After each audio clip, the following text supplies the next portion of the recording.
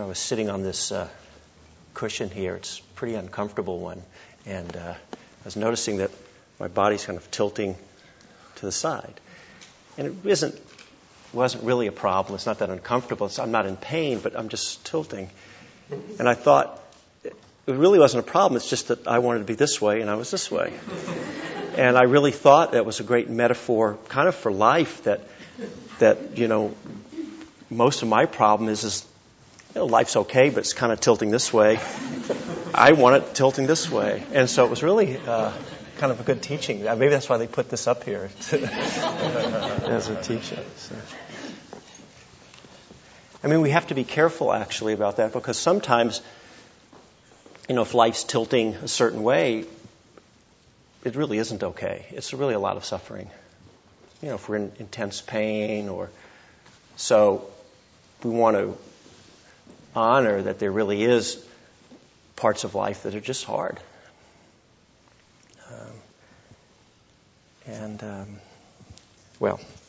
So maybe I'll talk a little more about that. I actually have a topic here. I was assigned a topic, actually, to talk about. And then, so once I heard a Dharma teacher pose the question, it was really a rhetorical question, are we teaching Buddhism or are we teaching mindfulness?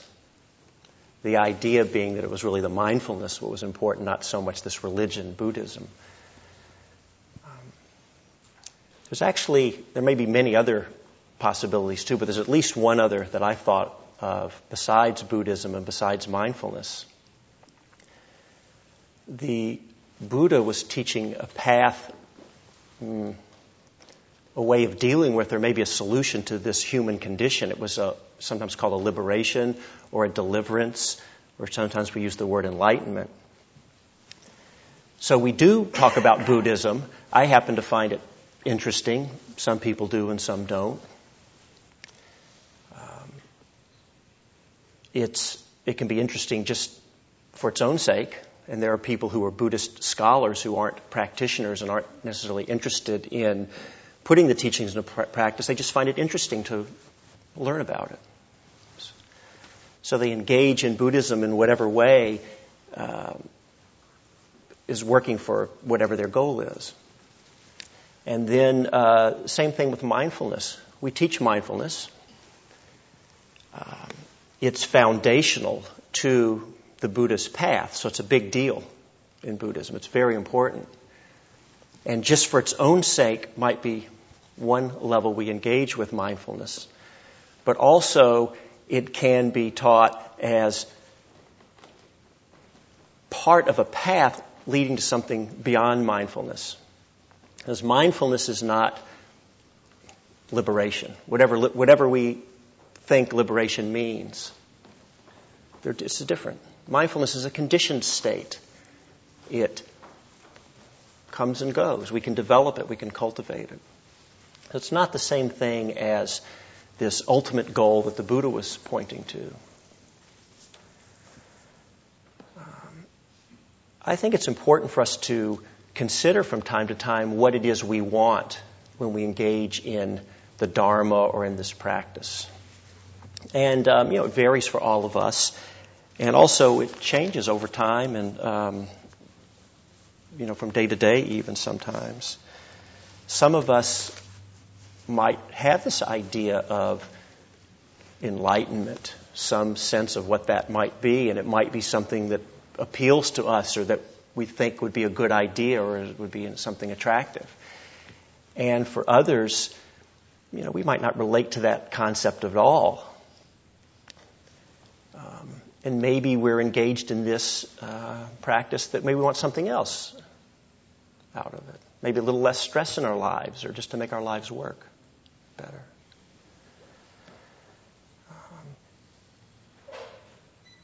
And one of the beauties about the way the Buddha taught and the way I hope that we teach the Dharma is that there's no should. And personally, I think that there's not even a hierarchy of which is a better goal. We just need to look and see for each of us what we want. But we need to be careful when we do that. sometimes we confuse going after one thing, thinking it's going to give us what we want, but actually it's not really the most skillful or wise approach to take for what we ultimately want.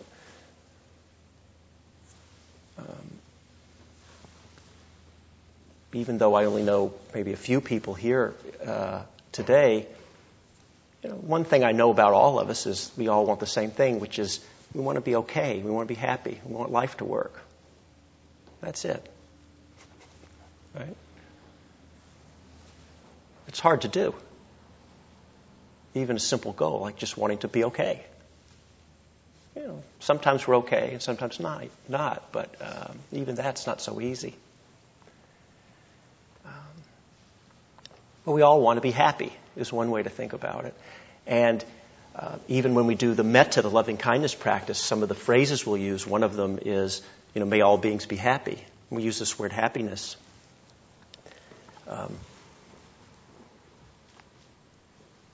The Buddha actually used that word in two different ways. And I think we confuse them, and we go back and forth in the ways that we use the word happiness. There's the conditional happiness, which is what we normally all think of when we use the word happiness, which is feel happy. In other words, there's a certain types of feelings or experiences we can have, and we have this conditional happiness, and there's a whole other range of experiences and feelings that it's not okay to have, right? I mean, it sounds kind of silly to say it, but if we're depressed, we don't have happiness. We've got to have the feeling of happiness. So that's this conditional level of happiness. And the Buddha talked about those. He gave lots of talks on how to achieve that kind of happiness. But then there's this other type that he pointed to, which was the unconditional. And that was the happiness that's not dependent on the experience, but it's to be found within any experience. That's more pointing to that liberation, which is it's more about the relationship we can have with any experience. So can the mind and the heart be free even if the situation might be unpleasant? So the happiness is unconditional because it's not dependent upon condition on life looking a particular way, but it is more our way of being in the midst of life as it is in each moment. We talk like this all the time. You hear this kind of way of talking about the Dharma. Mindfulness practice that we talk about so much, the beauty of it is that it works for whichever level of happiness we're going for. It's a real key. No matter how we want to work with the Dharma.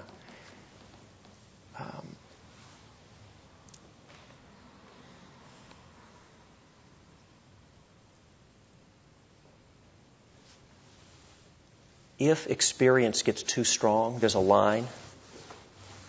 And if experience crosses that line, it's too much for us. We can't work with it. We're caught, right? If something becomes too painful, wherever that line is, it's not appropriate to talk about working with it mindfully. We're crushed by it. It's way too much. If experience is on this side of the line, we can work with it. So when we're talking about happiness, there's no should here. Nobody's saying we should be mindful. We should work with it. We should learn to be present with what's going on. We just have to acknowledge if the experience has crossed the line, it's beyond our ability to work with it, then nobody's saying you should. It's gone too far, and we all have a line. Those are the times we just have to acknowledge we're going to suffer. Right? When it's too much, then it's too much. Right? So then it doesn't make sense to talk about working on some kind of unconditional happiness, right? So if you're in For example, say you're in extreme poverty, and it's just a real struggle to survive, and the creditors are calling, and the electricity's being shut off, and you don't have enough food for your children. It doesn't make sense. And in fact, it's disrespectful to say to that person, well, the problem is you just need to learn how to be present with what is. You're just clinging. You need to let go. It's not the experience. It's your inability to be mindful and free in the midst of that experience. That doesn't work. In that case, you need to work on the conditional level. The person needs food. They got to get the heat turned on in the house. You got to take care of business. It's in the world of the conditional, but that's the level that's appropriate to pay attention to in that moment. Maybe later, when we're freed up from some of those problems and difficulties, it might be more appropriate to work more towards the unconditional. If you're in Rwanda and whatever, the Hutus are coming in and massacring your village, you just don't say, well, don't cling, right? It's stupid. They need safety. So there's an appropriate place to pay attention to both the conditional and the unconditional. And so part of the art is knowing when we need to take care of business on one level and when we need to take care of business on the other level. Right? And sometimes I think where we tend to get into trouble is we're paying attention on one and we really should be paying attention on the other. So if we always think the way to go for our happiness is to, tilt life in one way as opposed to another, to set up our situation to look a certain way, and we're never willing to look at our way of being in the midst of life, then we're always at the effect of our world, and we're a little out of balance.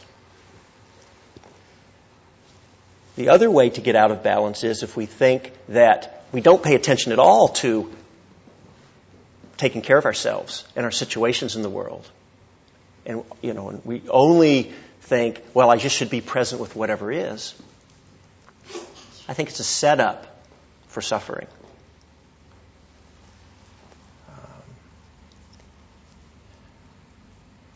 A number of years ago, I sat a retreat with my daughter. She was 17, and she was sitting her first 10-day retreat. So I was real excited to sit this retreat with her. And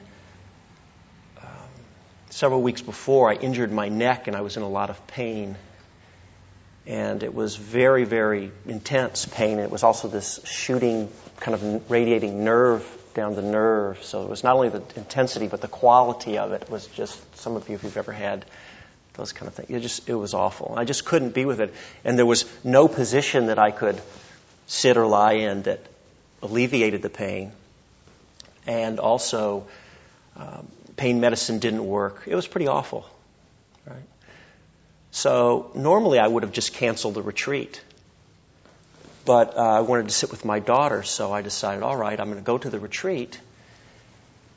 And I'll just sit and just be present with what is. And so there's the pain. I'm just going to just go into the pain. It wasn't even close. It was a joke. I couldn't be with this pain. Wasn't even close. It was way past the line. So I was in a lot of suffering for a few days, and finally I talked to one of the teachers, and he said, well, why don't you lie down?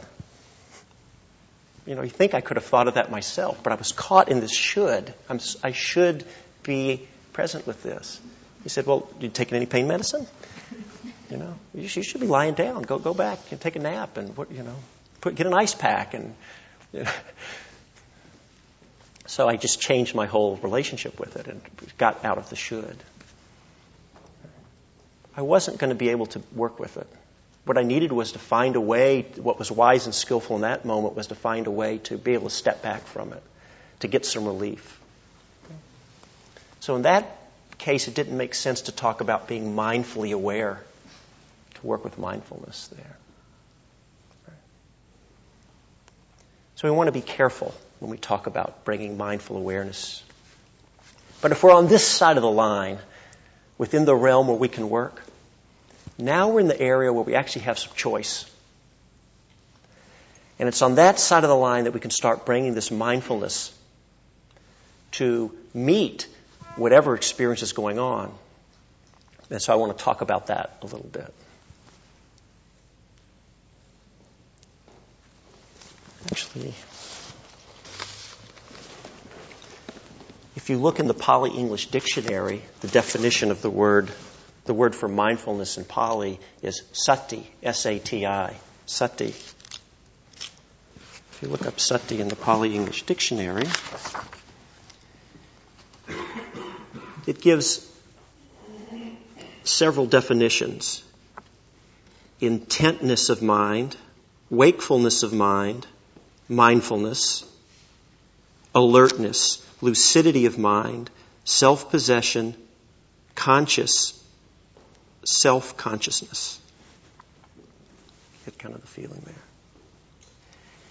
And if you look up the etymology of the word, it refers you to another word, sarati, which means memory or to remember. So it's not talking about memory as in a memory of something that happened. It's actually to remember in the moment.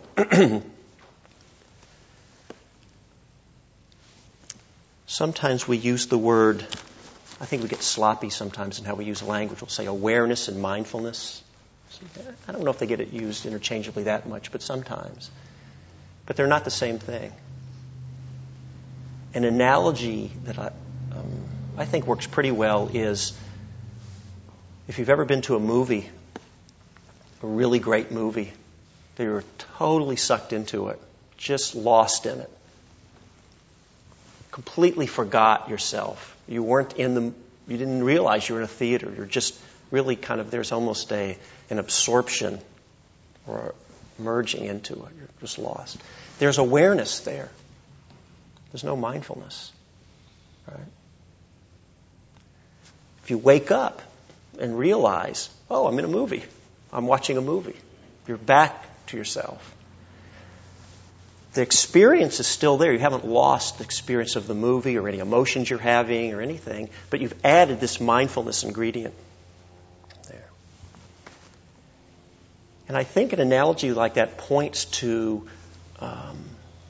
the power, the real efficacy of what mindfulness has to offer us. When we're lost, there's no freedom or choice. We're just at the effect. We're on automatic. We're in reaction to just the habit and conditioning of our minds. It's in those moments of wakefulness and mindfulness that we start to have a choice. Right? It's only then that we have some freedom. Right? I'm sure most of you, maybe everyone here, has heard the meditation instructions of, for example, if you start with the breath, and we'll say, be with the breath, mindful, however we give the instructions, and then if you've gotten lost in thought or daydreaming, when you wake up, the instruction is to come back and begin again. What's the instruction for when you're gone?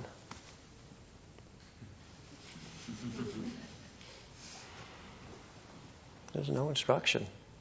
You're gone. You don't even talk about. There's no choice. There's awareness. There's a flow of experience, but you're just gone. Right?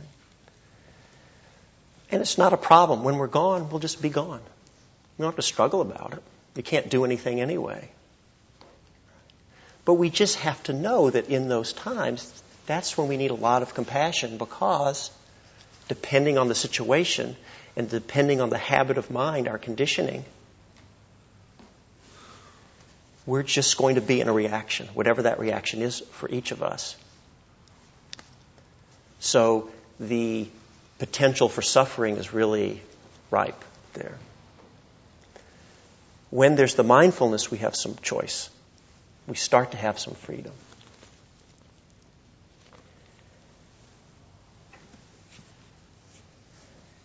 Freeing the mind from conditioning is the key towards this liberation, this unconditional that the Buddha was talking about.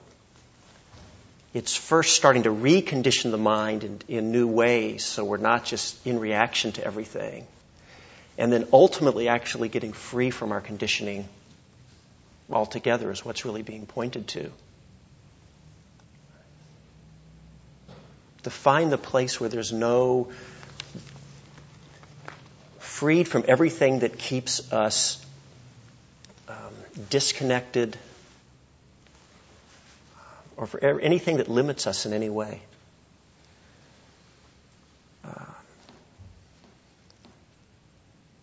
One way I've thought of the word stress is it's the gap between the experience in the moment, what's actually real and true, and our ability to be free and present. The further that gap is, the wider the gap between what's true and our ability to be free in the midst of what's true, the more we have stress. So one way to think about this practice is we're just trying to narrow the gap. Close the gap so that we can actually be free and awake and happy. Less dependent on life having to look some certain way.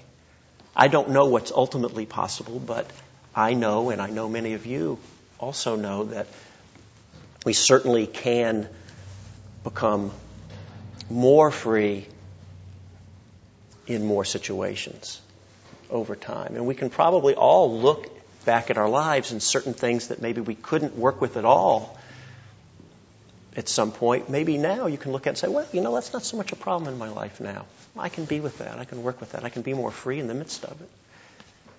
Right? The line has moved in that. And there'll be other situations in which, nope, can't do it. When that happens, it's crossed the line. I can't be there.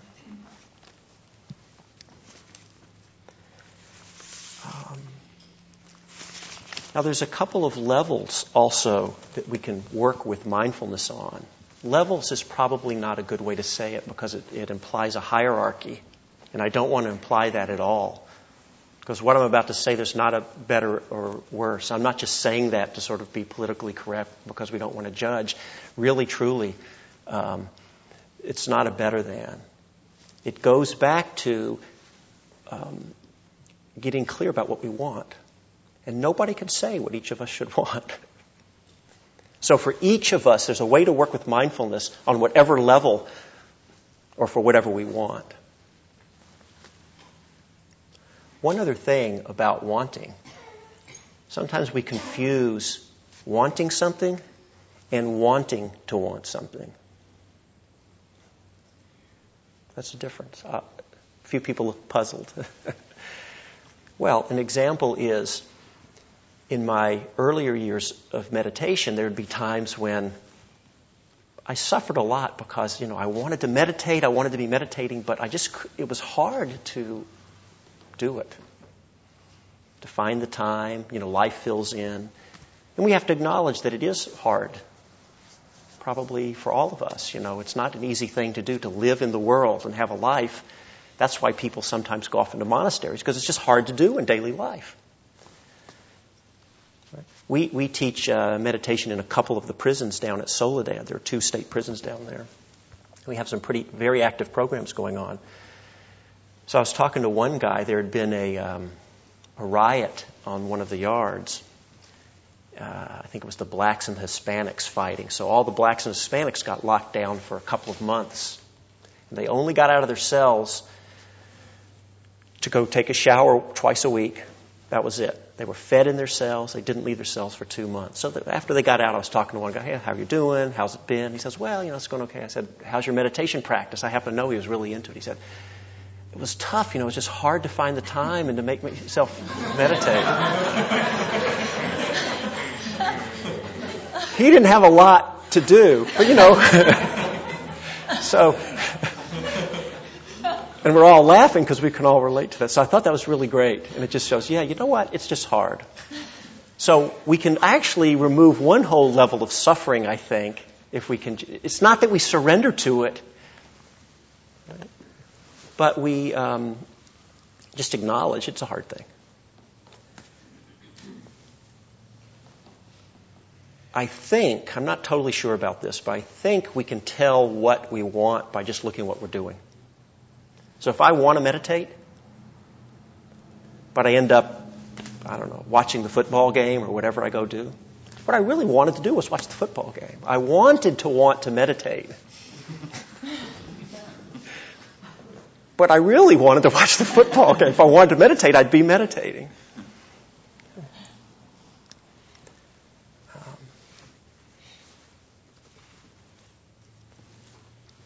So getting clear on what we want. And then how can we engage mindfully? How can we use the mindfulness in service of that? Well, as we said, if what we want, forgetting about enlightenment, if what we want is maybe to have a little less stress in our lives and so to learn to kind of calm down, or to look at other areas of our lives when we're in reaction and we're just trying to get a little more freedom, be in less reaction, just to make our lives work better. So that's one way, one level, or one way we want to work. We've already said when we're lost, we don't have any freedom. So we can see just by bringing mindfulness into daily life, the more times we're mindful in that moment, we're more free. Right? I was just talking with someone a few days ago and helping someone write a resume. And they were doing something. We were just talking, and somehow, just in the course of the conversation, I said, I didn't really mean anything. I just said, oh, no, don't do that. Just about that same tone of voice. Well, they just flipped, like I was yelling at them and criticizing them. Maybe I shouldn't have said it that way, but I didn't have any charge about it at all. I just was saying, it just sort of came out in the natural flow of the conversation. Oh, no, don't do it that way, do it this way. Well, to them, there was a lot of criticism. So we talked about it. And, maybe I could have said it a different way. Maybe they didn't realize, though, their piece was they didn't realize in the moment that when they heard the criticism, that was what was real. They didn't see that, because there's another level to just be fully awake and mindful. No, this person said something. Oh, I noticed that criticism is not really a feeling, but I don't want to get into that part. It's an interpretation. But I notice I'm feeling criticized. There's a reaction, right? That would have given a lot more freedom in the moment than just being at the effect and being in reaction. So we can see that as we cultivate the mindfulness in the daily life, that's one level that in the moment we can start to be more free. Every moment like that of mindfulness and freedom reconditions the mind, or it changes our habit a little, so we're a little less reactive in that area.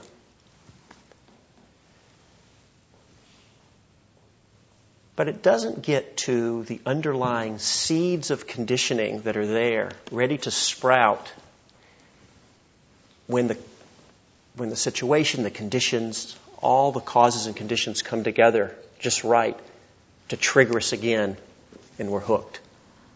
So the mindfulness on daily life stays kind of on a surface level. That's one level.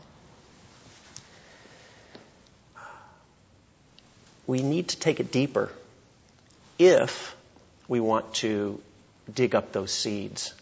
The seeds are the potential to still get caught, to still suffer. And it's just up to us how much digging we want to do. Right? The more of those seeds are removed, that's the more areas that don't hook us anymore. In order to do that, to go deeper, the mindfulness, and we need to bring in a piece along to support the mindfulness, which is the concentration piece, the samadhi, concentration. See, vipassana meditation and mindfulness practice are not the same thing. They're not the same thing. They're close. They're close. And mindfulness is so important in Vipassana practice. That sometimes we use we talk about mindfulness practice and Vipassana interchangeably. Traditionally, Vipassana is actually the mindfulness practice and the concentration coming together. And it's that, and the stronger our concentration, the deeper we're able to go, bringing the mindfulness with it, right? And that's how we can go in deeper.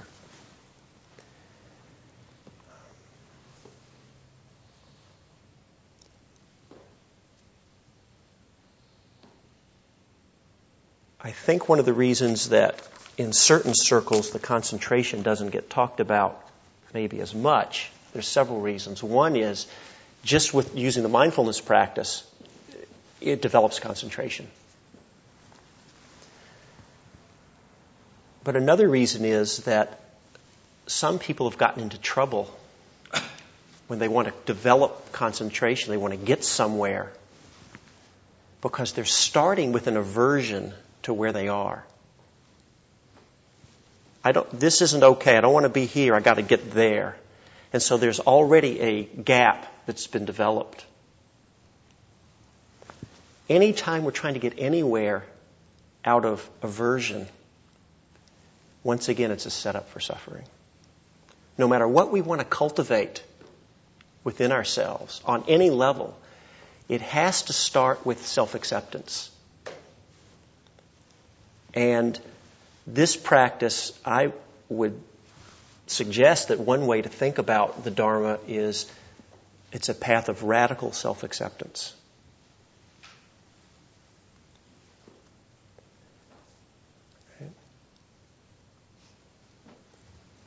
We always start with just what is real and true, here and now, in this moment. Right? And then what is wise and skillful for moving forward. Developing mindfulness and developing concentration is wise and skillful. So we can move forward and start developing it, but not out of that aversion, like it's not okay to not be mindful and not be concentrated. So if we can start from that point, then we can work hard on our practice. Where we get into trouble is we think we have this idea of how concentrated we're supposed to be. And when we're not there, I have a very good friend who was a serious Dharma practitioner for many years, spent years in Asia, done a lot of meditation practice, completely stopped all Dharma practice, just not even in the Dharma world, just out of it. Not into Buddhism, not into meditation, not into Dharma. And we've had a lot of talks about it. She just suffers. When she sits down to meditate, that superego, which is that critical mind, just kicks in gear. And there's this big supposed to and should. And if she's having what we would call a bad meditation, we're not supposed to judge these things, right? But let's be honest about it. We're going to judge. And we're going to suffer when we do, but we do. So when she has what's a bad meditation? Whatever. Body hurts, not concentrated, sloth and torpor. It's just, whatever. Mind's going crazy. What's a good meditation? Whatever it is for you.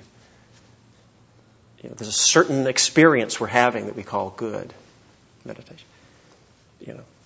Peaceful, deep.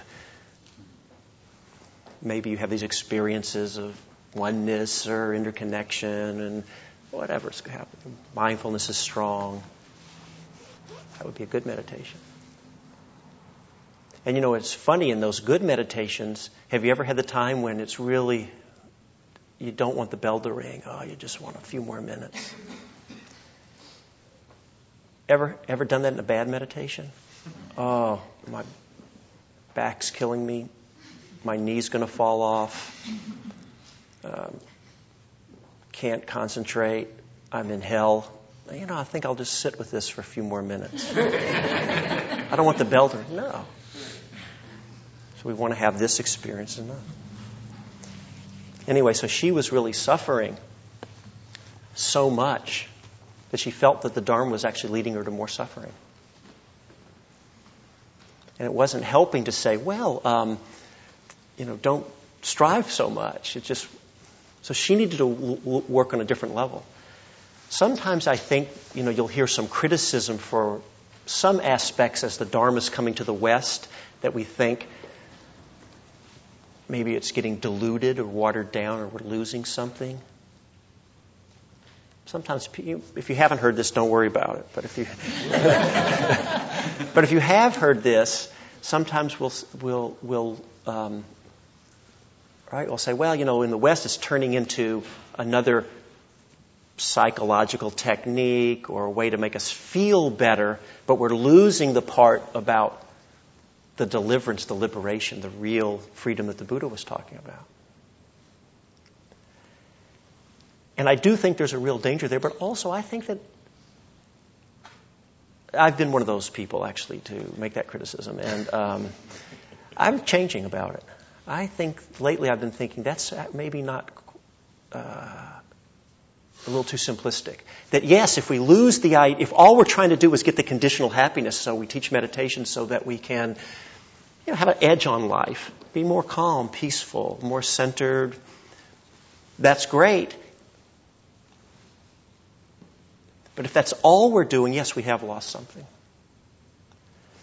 But remember, this is a middle path. If we go too much towards having to get enlightened, once again, we can come out of an aversion to just being whatever I am. And it's a setup for suffering. And we're in a stress, like I've got to get here and I'm not getting this. So we get too goal-oriented. Right? So maybe we need to go back the other way and have practices that enable us to really just work with life and with ourselves as we are. I've been starting more to teach and help assist teaching in some more retreats. And I knew what I'm about to say. I knew this from my own practice, but I didn't realize how much it happens for everyone else. How many people are shocked to go on retreat thinking that they're going to get peaceful, calm, deep. And as soon as you take away all the external distractions and sit down, all their just inner demons come roaring up and they're in hell. Despair, anger, sadness, fear, memories of abuse, and maybe just struggling with this. And it's just like, it's not supposed to be this way. Well, when that's happening, what is needed in that moment here? If that's what's real, we don't want to have this judgment of, well, it's not supposed to do this. Well, you must be one of those ones who's kind of psychologically messed up. Go do some therapy for a few years until you get good enough to be able to sit quietly and calmly, so then you can really work on samadhi. Right? No, it's not like that. It's a path of radical self-acceptance. What's real and true in the moment. If we sit down to meditate and we have the times when maybe we're not caught by these strong forces. Yeah, maybe we're working on the samadhi, the mindfulness. If we sit down and you're just filled with anger, okay, how do we work with that? And that's one of the things I think is really a strength, because it's turning out that a lot of us here in the West have a lot of work to do in those areas. And a lot of people have suffered going to Asia when it's a different paradigm over there. And so a lot of the teachers there who have deep realization and enlightenment were completely unequipped to deal with these Westerners coming over here from a completely different framework, different way of being. And so people would get really in a lot of suffering. They're about to crack. And the teacher's saying, well, did you note it? Did you note it? And, because it's crossed that line of what can be dealt with. They need to really be able to deal with it. So I think it's real important to just acknowledge that there's all these tools in our toolkit, so we don't have to lose sight of the liberation teaching. Let's not lose that. But let's also get the radical self-acceptance going. And when those come together, then we can move forward, but really out of a deeper place in ourselves.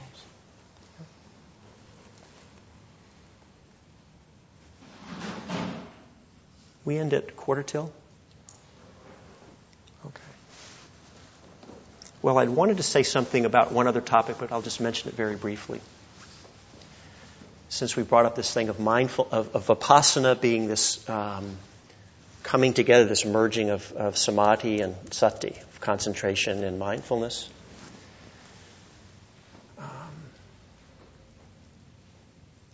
Some people will teach vipassana so that you particularly want to stay only on a certain level of concentration. You just don't want to go very deep, and it'll be taught that way.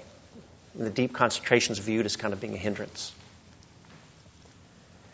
There's other ways it gets taught where you really spend a lot of time developing this certain kind of concentration. It's called samatha practice. What they do, you'll hear the term jhanas. Some of you know about jhanas, and you get this real deep concentration. Then you'll switch over to vipassana, and traditionally that's been done a lot.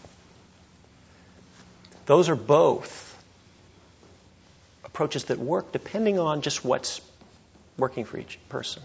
And then there's a third that doesn't get talked about so much, that I'm personally interested in. I used to think that jhana kind of practice was kind of a hindrance.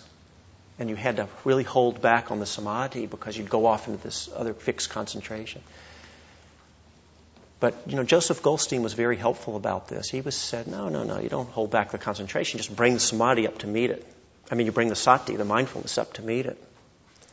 And so it's a place where the distinction is dissolved, and the two are both strong. So we can build them both at the same time, just starting where we're at. And as the concentration deepens, we keep the mindfulness up with it and just let it run. And then all those same jhanic factors are still there within the changing experience in the vipassana. And that's when I've found that it kind of starts to get interesting. So they come together. So there's kind of three ways maybe you can approach it. Not worrying about this concentration stuff and just working with the mindfulness. Really getting into this deep concentration, this samatha practice, and then switch over to mindfulness. And there's also a third way where they can actually grow quite deeply together. That's the have your cake and eat it too one. So there's three that I think of. And I think that the thing that's important about that is that the reason I was drawn to mention this is because I know that some people here, when Sayadaw Pawak was here recently, I know there's a number of people getting very interested in his teachings, and I had a chance to spend some time with him myself, and I really, I don't do his particular style of practice, but he was great. And I think there are people these days who are getting very interested in doing this deep samatha practice, of this deep samadhi practice, which I really think is going to deepen a lot of people's practice. It's going to be really, really helpful for a lot of people. But I also know that there will be some people who will really have a lot of suffering around it because their minds they're not going to get into those deep concentration states. And I personally know a number of people who've gotten into suffering around it. So I just wanted to kind of point out that while we're developing samadhi, if that's what you want to do, there's all these different approaches that works, and we get back to not taking ourselves out of the present. And for those who aren't doing this samadhi practice, to not think that that's less than because I'm supposed to be doing that and I'm just doing a different kind of mindfulness practice. That they all, and the Buddha talked about all of them explicitly. That's why there's plenty of canonical evidence. If you go into the suttas, for whichever side you take, you can back it up because there's the Buddha talking. So it's finding what works. I just felt like I wanted to say that. I was talking to Gil about Pawak in particular. I know some of you won't know what I'm talking about, and don't worry about it. But I really had a conversation. I thought, it's going to deepen for a lot of people, and also there's going to be people suffering. So I just kind of wanted to throw that in at the end. So we need to end, but just quickly, any comment? I kind of went into a number of different things. Comment, question?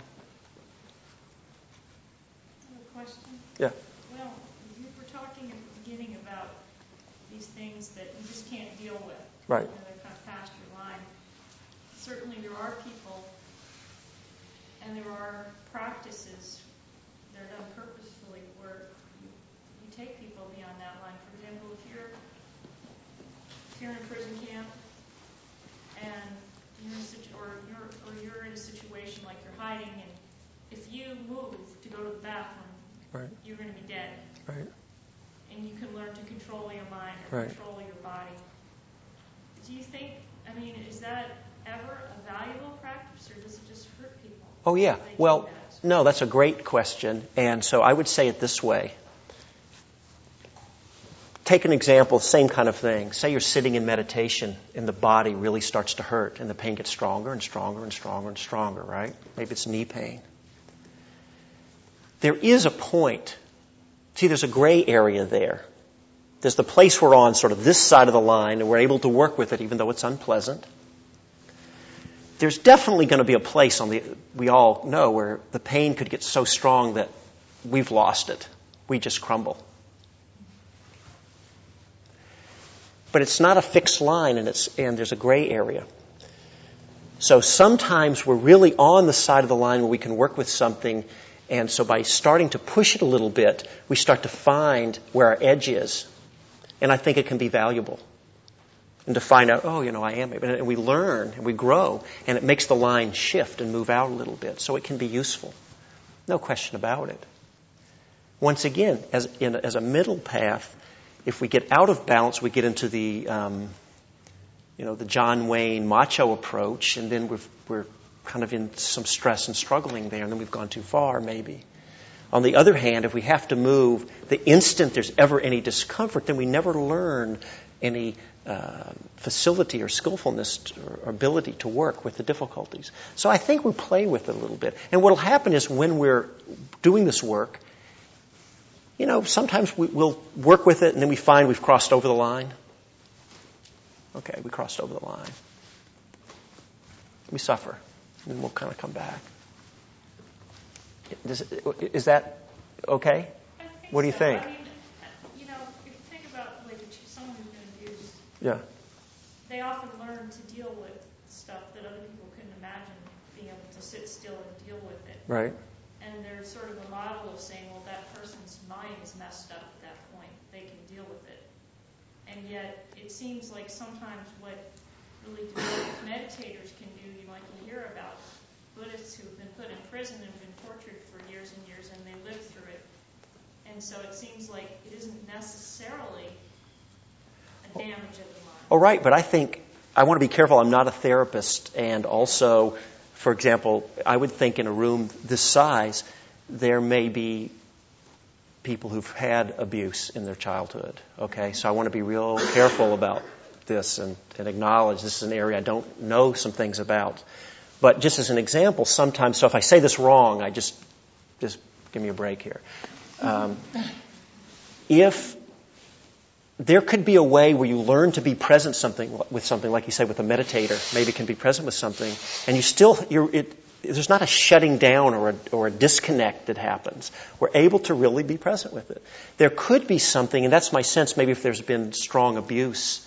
I don't think it necessarily always has to be, but this is kind of the way I hear about it, is maybe a person's learned to deal because they've learned to shut off or disconnect from or disassociate from something. It's still a coping mechanism. So it was probably what was needed to survive. It's not a judgment about it. If they didn't do it, who knows? Maybe they would have gone crazy. I don't know. So they learned to do that. But it wasn't really a way of being present. It was a way of disconnecting from. And that was what was needed then. Right? So it's a difference. So maybe you can, I don't know. It's a different mechanism. It might be a different way of dealing with the same situation. Right. And what disconnecting does, it keeps us safe or happy or whatever because we don't experience this thing. There's one thing can be free because it's not arising, happy because it's not arising, and another is that the seeds for it to even arise aren't there. Or when it does arise, my freedom isn't that it didn't arise. My freedom is that I'm able to. It's not a problem. So it's a lot of different levels, and I think it's complex. Are you okay? Can we just leave it at that? Is that going to be all right? All right. So let me say this. We've actually gone past the time. And let me say this. Here's what we're going to do. You had a question, so we'll do that one last question, and we're going to end. And if you need, and we'll be done in 5 minutes. But if you need to leave, I mean, really, just get up and leave, and it's not a big deal. And don't feel funny about it.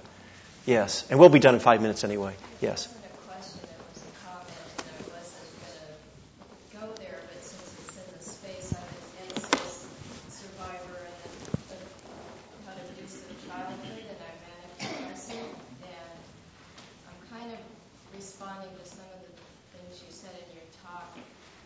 When I've been depressed, I notice it goes better if I accept it. It's not any easier, but accepting it makes it easier. If that makes any sense. Yeah. And I don't know if any of you know Pauline Siebenberg. She comes here. She was a nurse, so Nurse Pauline made me come here today. I just flipped into mania about a month ago. I suck at meditating. I hate it.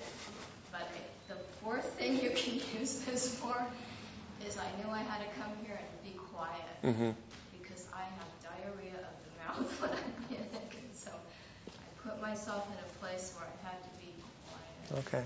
So good. Yeah. Yeah. Okay.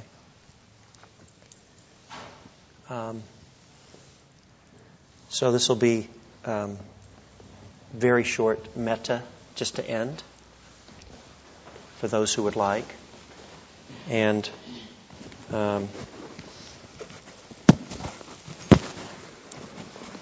so I just would invite you to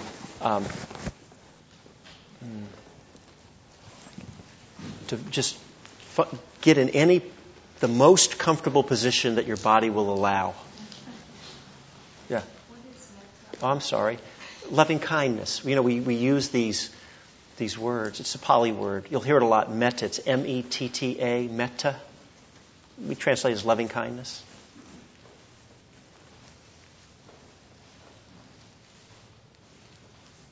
The Buddha taught the Vipassana would fall under a category of what's called a wisdom practice.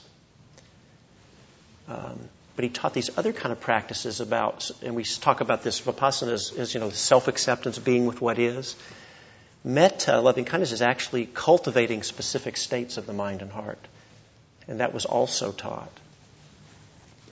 So I invite you to just, as comfortable as your body would allow, you don't have to be in any fancy position.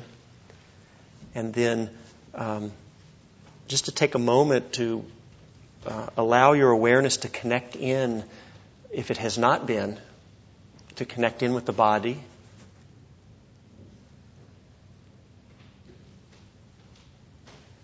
And also any emotions, any energies, just the mind, the heart, the body, and just to see what's there.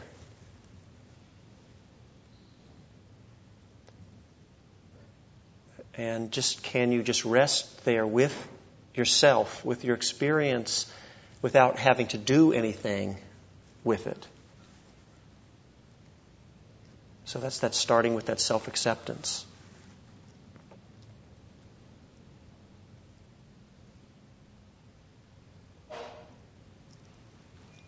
And if you're not able to be present with whatever you find in yourself, then to send a little metta for that. Even for the part of you that can't accept. Well, maybe we can step back, have a little acceptance for that.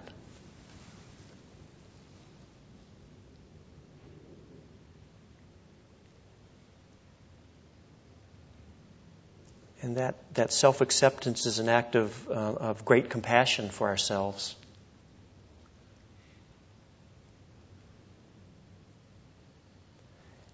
And then from that space, you can start to actively send loving kindness to yourself. And you can use, it can just be a sense. It's just a wish for your own well-being. Or even if you don't have the experience of loving kindness, it could just be, you can just repeat a phrase. It's like a prayer. Even something simple, we always use the same simple phrases. May I be happy. Just to send that wish to yourself. May I be peaceful. May I be safe from inner and outer harm. May I be free from suffering.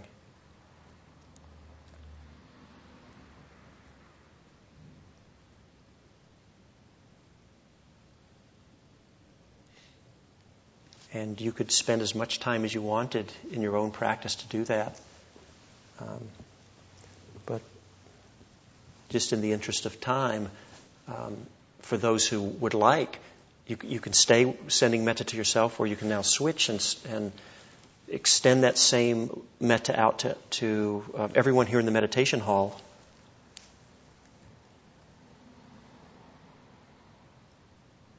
Just as I wish to be happy, may everyone here be happy. Just as I wish to be free from suffering, may everyone here be free from suffering.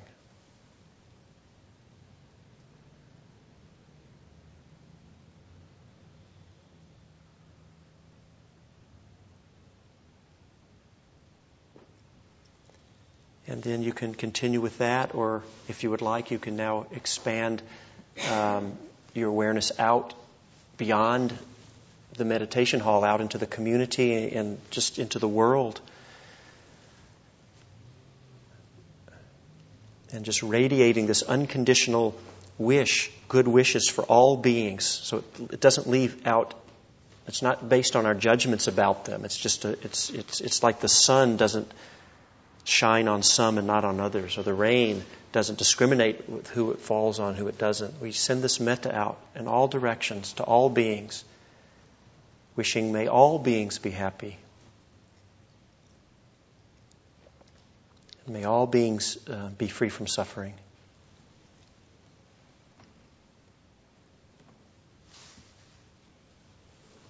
And then this short ending prayer from the Metta Sutta, which is a discourse the Buddha gave on loving kindness. Let none deceive another or despise any being in any state. Let none, through anger or ill will, wish harm upon another. Even as a mother protects with her life her child, her only child, so with a boundless heart should one cherish all living beings.